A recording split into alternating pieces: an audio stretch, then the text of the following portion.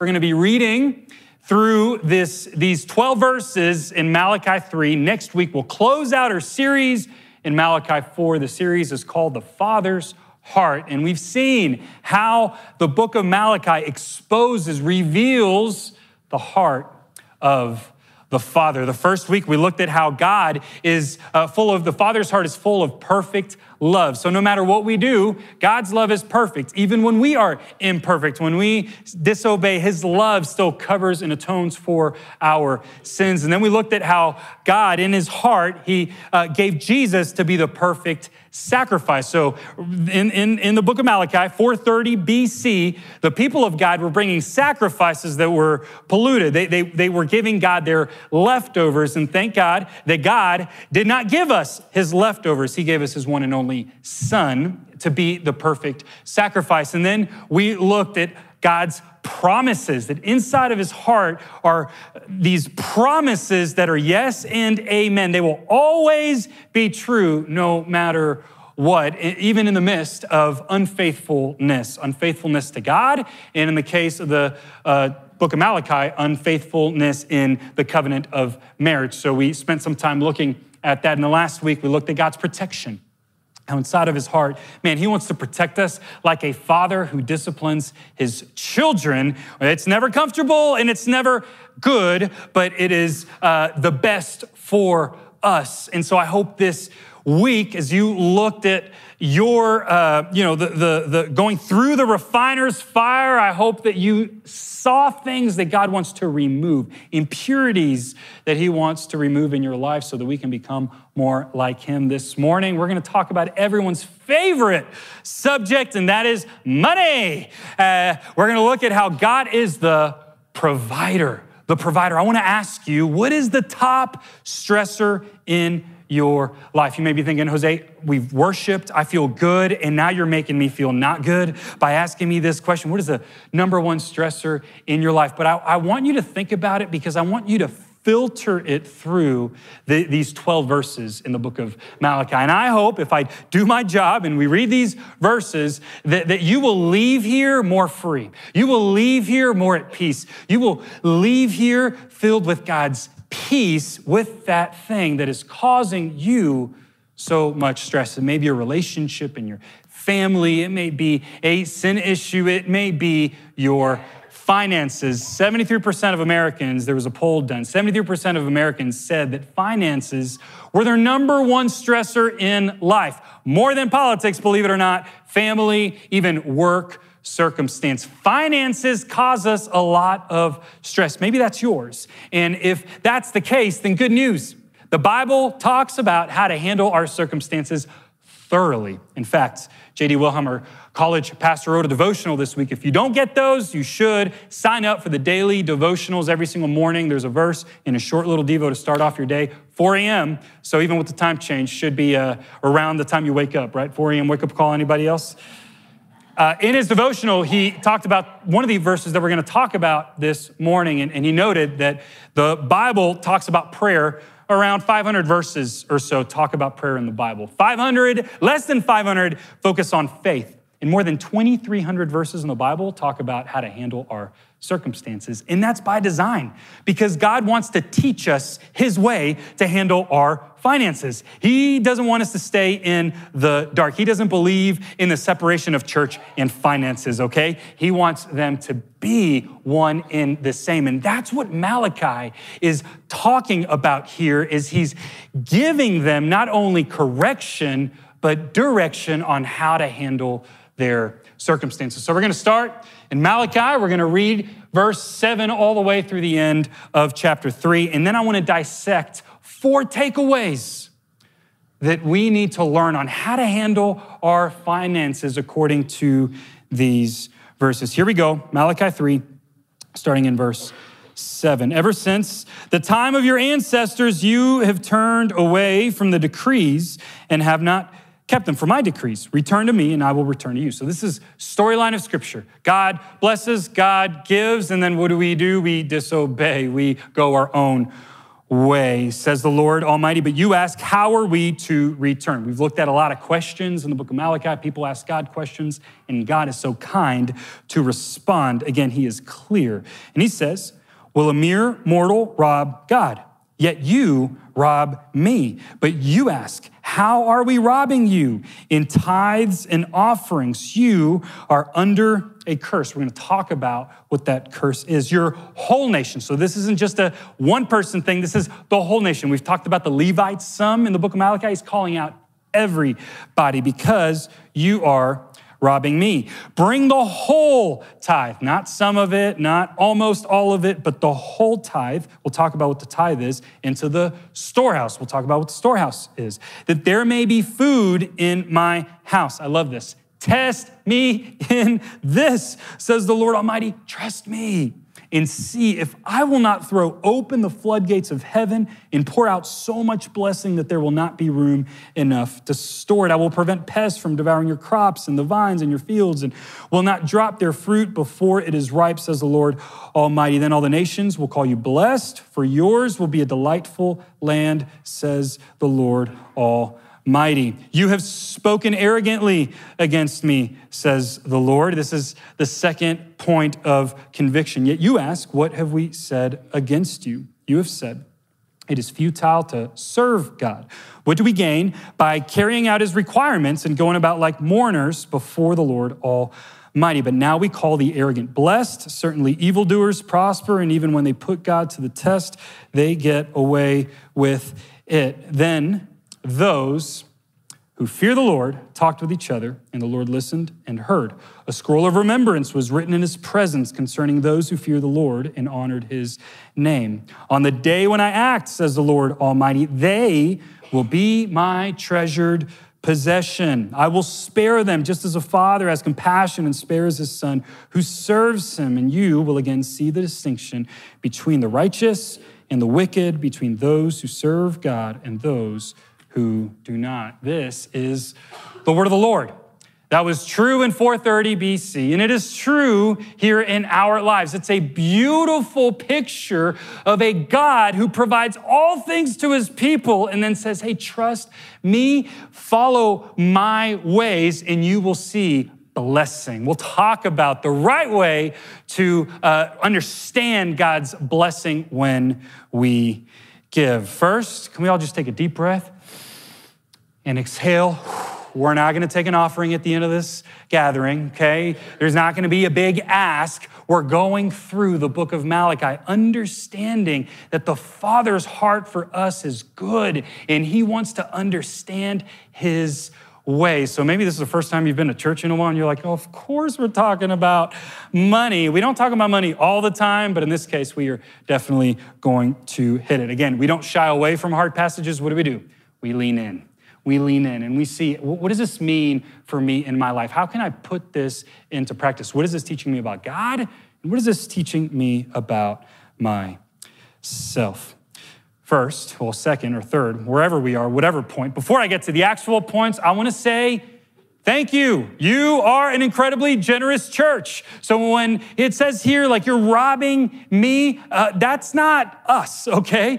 Some of us individually, maybe if we're not giving and maybe we're not giving because we just don't know why we give or how to give. But Cypress Creek Church, you're an incredibly generous church. I'm going to talk about a story here a little later to prove that. But let's look at these first few verses and talk about the point that it's making here. Ever since the time of your ancestors, verse 7, you have turned away from my decrees and have not kept them. Return to me, and I will return to you, says the Lord Almighty. But you ask, how are we to return? Will a mere mortal rob God, yet you rob me? So he's saying, how are we robbing you? By you're under a curse, and tithes and offerings, you're under a curse, whole nation, because you are robbing me. So the first thing that they were not recognizing is they were not recognizing that God was the source. He was the provider. That's something that we need to recognize from the beginning, that God owns everything.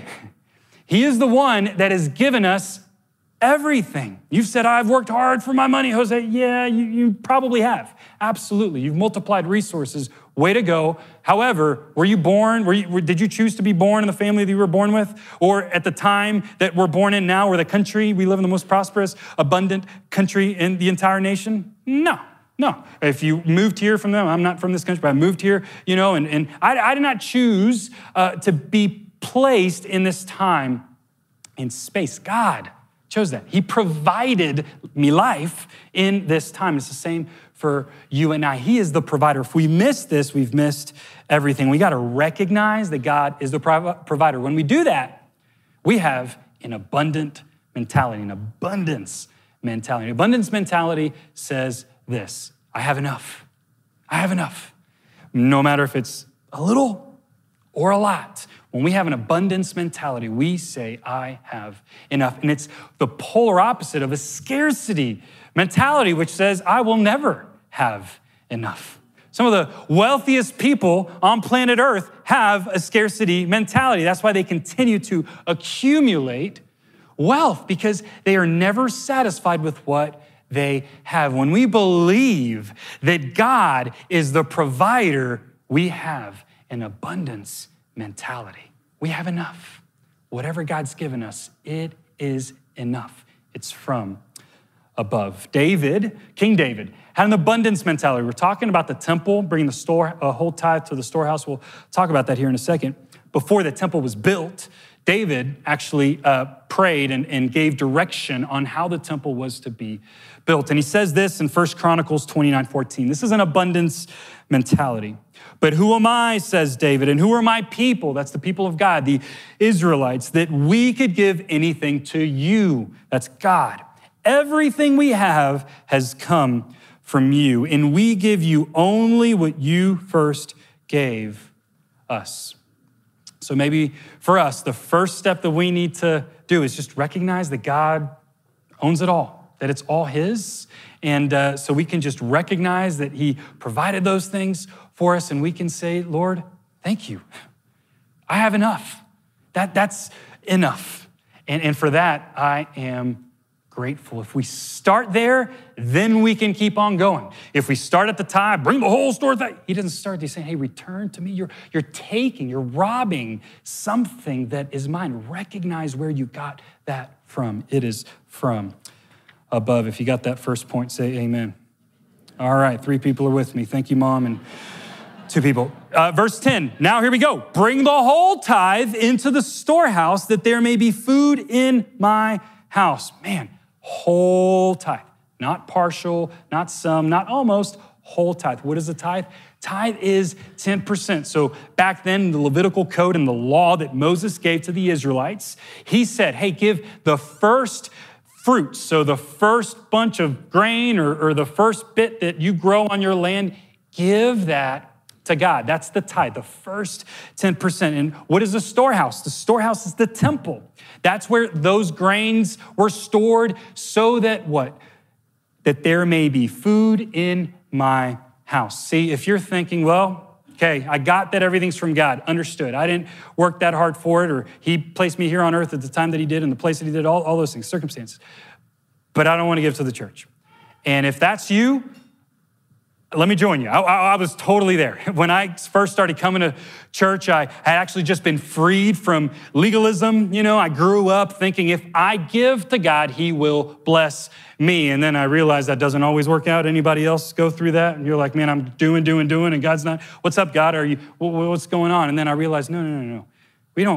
He gave his life for me so that I can be free. And so one of those things that he freed me from was this concept of obligation, having to do something, someone telling me to.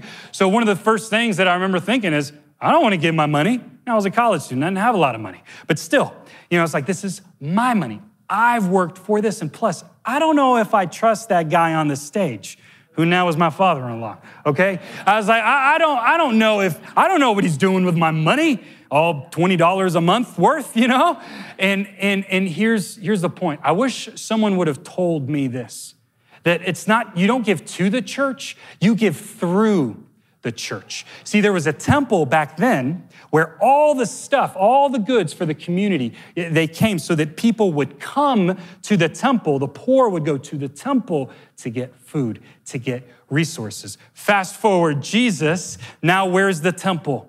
In here. We are the church. And get this, we, the church, gather to then go out into the community so that we can provide for their needs. And what I didn't understand is that the church giving financially provided a way for us to afford paying a man to be a college pastor so that he can spend his time on the Texas State campus chasing, knuckleheads like me so that we can come to know Jesus, so that we can be disciples, so that he can read the word with us, pray for us. See, I was in that seat because of giving through the church. Man, if I would have gotten that, I would have given those $20. Another thing that stops us is the tithe is a lot. 10%. Are you sure that that's supposed to be like, that's a lot of money, especially if we make a lot of money. That's a lot of money. Two things. One, it's interesting. If you research now, there's secular tithing, meaning that people are saying out in the world, hey, if you give 10% of your income away, you'll live a happier life. You'll have more fulfillment. They're not even talking about, give it to no, don't worry. If you give that money away. There's something about that 10%. Remember when I said that God is clear with us? He didn't say, how much should I give? Well, we don't have to wonder that. There's that 10%, so we can just give it. And just to make you relax. Now, overseers, leadership of the church does believe, and we practice this, we give 10% of our income through the church, so to this church. Here's something cool. If that's a lot for you, try $5 a month, $10 a month, $100 a month. Try this and that. Give to other things. Watch what that does to free you. And then if all of us were to tithe to something, I guarantee you this world would be a much better place. Not only to the church, but the church would have, trust me, church would have absolutely no financial need. We can build something incredible through God's design of using imperfect people for his perfect purposes. It is a mystery that God chooses this thing called this organism, we're alive, called the church, to bring about God's purposes here on earth. The tithe, important. The storehouse, important. Jesus says this in Matthew 23. Woe to you, teachers of the law and Pharisees, you hypocrites. You give a tenth of your spices. So they were tithing mint, dill, and cumin.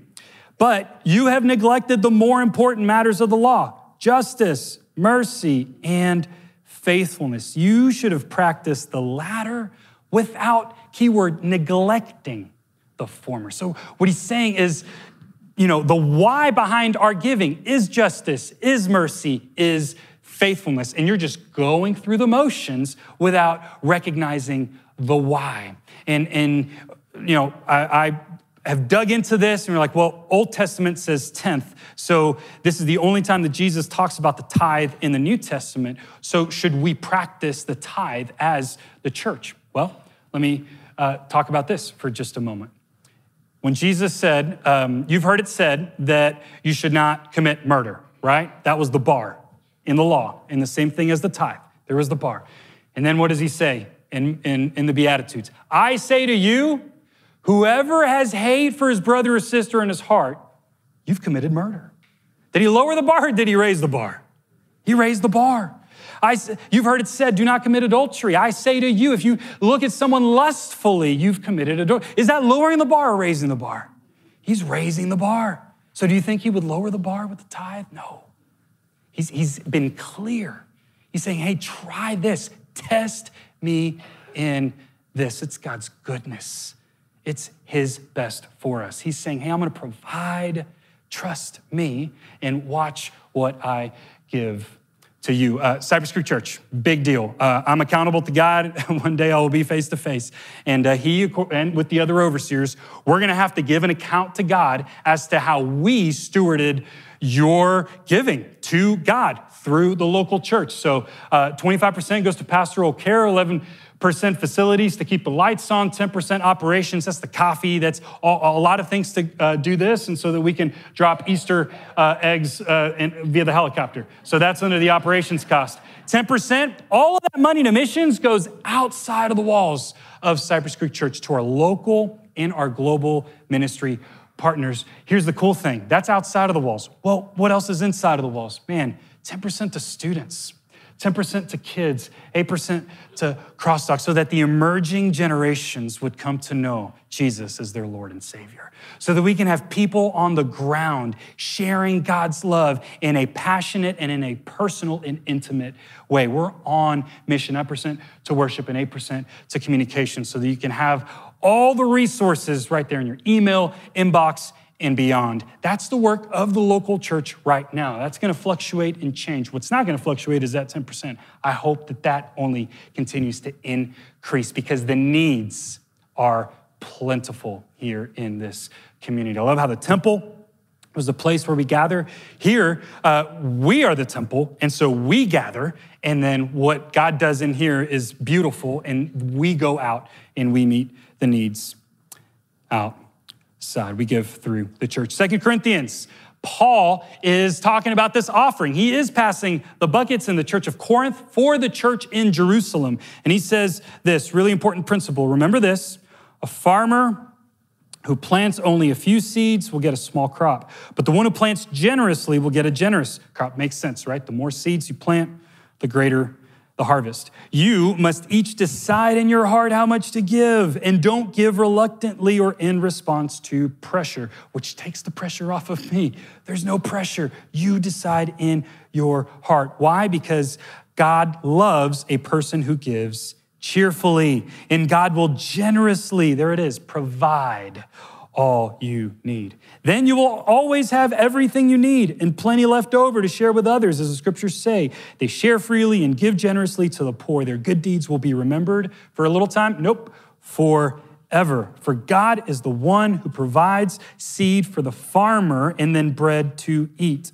In the same way, he will provide and increase your resources and then produce a great harvest of generosity in you. Did you catch that? He gives you so that you can do what? Give it away.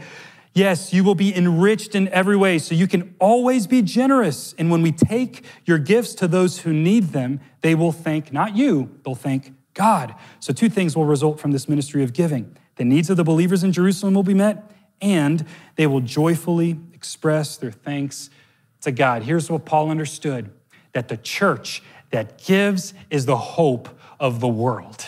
The more we give through the church, the more hope increases in our community, in our country, and throughout the world. Isn't that crazy that God chooses to use his church as his vehicle of hope? Maybe I'm the only one who thinks that's the case. Here are our points. Let's recap 1 and 2. We have recognized God as our provider, then freely give through the kingdom, through his way of giving. And then third, you may say, well, I've done that. Here it is, trust God through disappointment, because that's what's next in this passage in Malachi. The people are disappointed. God says, you have spoken arrogantly against me, says the Lord, yet you ask, what have we said against you? Here's verse 14, their disappointment. You have said, we say to God, it is futile to serve God. What do we gain by carrying out his requirements and going about like mourners before the Lord Almighty?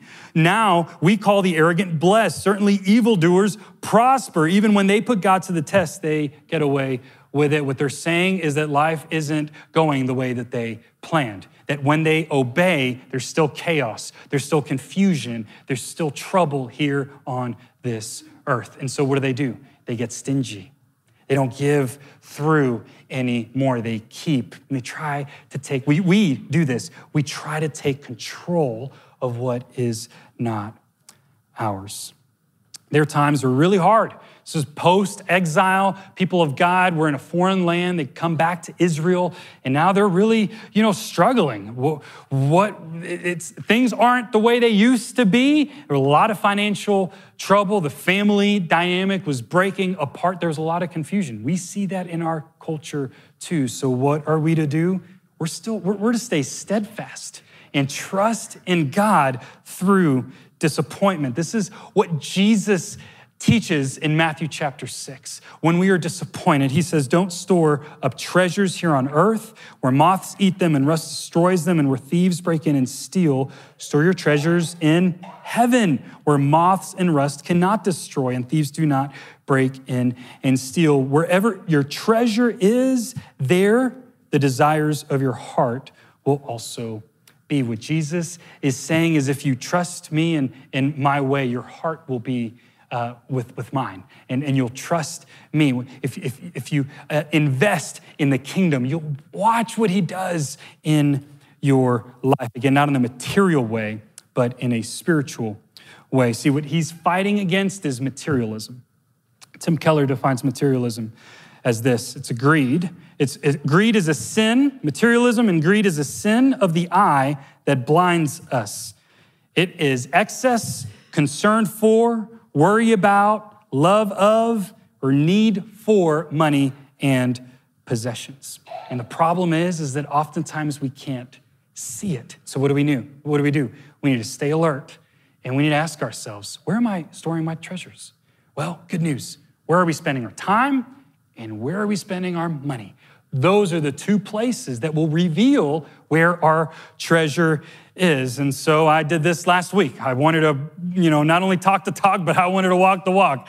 I checked where my money was going and I wrote a check because I realized I was behind. We need to continually do this. This was something that the whole nation was going through and something that we need to ask ourselves continually. Where are we in this? Again, because you can't see it. He goes on to talk about the eye is the lamp that provides light for the body. So when the eye is unhealthy, your whole body is filled with darkness. But when the light, and if the light you think you have is actually darkness, it's a deep darkness. And so then in verse 24, he says, no one can serve two masters, for you will hate one and love the other. You will be devoted to one and despise the other. You cannot serve both God and be enslaved to money. That is why I tell you not to worry about everyday life, whether you have enough food and drink or enough clothes to wear. Isn't life more than food and your body more than clothing? Look at the birds. They don't plant or harvest or store food in barns, for your heavenly Father feeds them, and aren't you far more valuable to him than they are? Can all your worries add a single moment to your life? Bring back that first question I asked you. What are you stressed about? Man, he gives us these seemingly insignificant things, doesn't he? Think about the birds. Go outside. Today's a little bit more muggy, but yesterday was perfect, right? What do we do to earn a day like yesterday? Nothing. Just receive it and remember, man, those birds are chirping. It means God's gonna take care of me. We don't have a lot of lilies, but if we did, the wildflowers, God takes care of those. He's gonna take care of me. He's the God who provides even through disappointment. And why worry about your clothing? Look at the lilies of the field and how they grow. They don't work or make their clothing, yet Solomon in all his glory was not dressed as beautiful as they are. And if God cares so wonderfully for wildflowers that are here today and thrown into the fire tomorrow, he will certainly care for you. Why do you have so little faith? So don't worry about these things, saying, what will we eat? What will we drink? What will we wear? These things dominate the thoughts of unbelievers, but your heavenly Father already knows all your needs. Seek the kingdom of God above all else and live righteously, and he will give you everything you need. So don't worry about tomorrow, for tomorrow will bring its own worries. Today's trouble is enough for today. That's a lot of verses, but I didn't want to miss a word because those are the words of Jesus for us in every circumstance. We don't need to worry. He's going to provide. If this is a disappointing season for you, these words of Jesus are for us, that we may trust in him, in his way, seek his kingdom, and live out our faith, live righteously. Love the hymn, written in 1882 by Louisa M.R. Steed. 'Tis so sweet to trust in Jesus, just to take him at his word, just to rest upon his promise, someone help me, and to know, thus saith the Lord. Why am I gonna trust in God? because he tells me to. And as his child, I'm gonna obey him. I'm gonna fall under his covering as a father who loves me and protects me, which leads me to this last point. We are God's treasured possession. If you don't hear anything else this morning, listen to these words in verse 16. Then those, not all, those, some who fear the Lord, they talk to one another. It's almost like they were at church. And the Lord heard, and a scroll of remembrance was written in his presence concerning those who fear the Lord and honored his name. On the day when I act, says the Lord Almighty, they will be my treasured possession. I will spare them, just as a father has compassion and spares his son who serves him. And you will again see the distinction between the righteous and the wicked, between those who serve God and those who do not. Man, when we understand that we are God's treasured possession, that we are precious to him, only then can we make him ours. Only then can we say, Lord, all my treasures belong to you. I have a quick story of you as a church in 2020 when there was so many uncertainties, so many things happening here left and right. I mean, no one knew what was going on, and we didn't either. We were trying our best with the information that we had in this PPP, the Paycheck Protection Plan. Remember that? Some of us, received that, and it helped us get through that time. That was available for small businesses, and it was also available for churches. Churches could qualify to receive government funding to care for those under a staff of a church. And so we as overseers, we talked about it and we prayed about it. And we're like, what do? We don't know what is coming. Well, overseers came together and said, nope, we're not going to receive government funding because it's not the government's responsibility to take care of God's affairs. It's the people of God that are to rise up and care for God's people and God's affairs. We are the hope of the world. We're independent, okay? We're not like those other things and political parties on the outside. We're God's treasured possession. That's collectively, but it's also something that we need to recognize individually. Once we realize that this cracker and this little juice that we just drank was not free, only then does giving 10% make sense. Because it wasn't free. Jesus paid the price by the whips that his body took for our sin. Those were consequences that you and I deserved, and yet he gave himself freely. And so he says, hey, my treasured possession, be about my business and watch me bless you in ways that you cannot imagine. Worship team, you can come back up. I want to invite you. If something I said, you're like, man, I got some business to take care of. Let's not do that alone. So this is called the altar. You can come forward and just you individually with the Lord, lay those things at your feet. Maybe lay the fear of not knowing what is next. Or maybe it's a scarcity mentality that you're ready to release and just say, Lord, what you've given to me is enough. I believe that it's powerful when we come up front and we surrender those things before the Lord, but in the presence of one another. But we also have people that will be here in their pastoral team members and prayer team members that are here to pray with you. If there is something that you need to do in order that you may walk out of these doors more free than when you came in. If you're able, please stand and pray with me. Jesus, I thank you that you see each one of us. And what we talked about last week, you see gold, you see value in each of us. And so, Lord, may we receive that today, and out of that, may we give back to you. I thank you for this place that is set apart for the reading of your word, for ministry. Lord, I pray for healing in this place. I pray for restoration, brokenness, God, in the area of finances.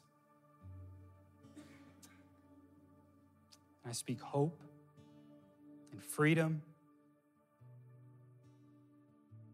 We thank you that you are God who provides every season. So have your way as we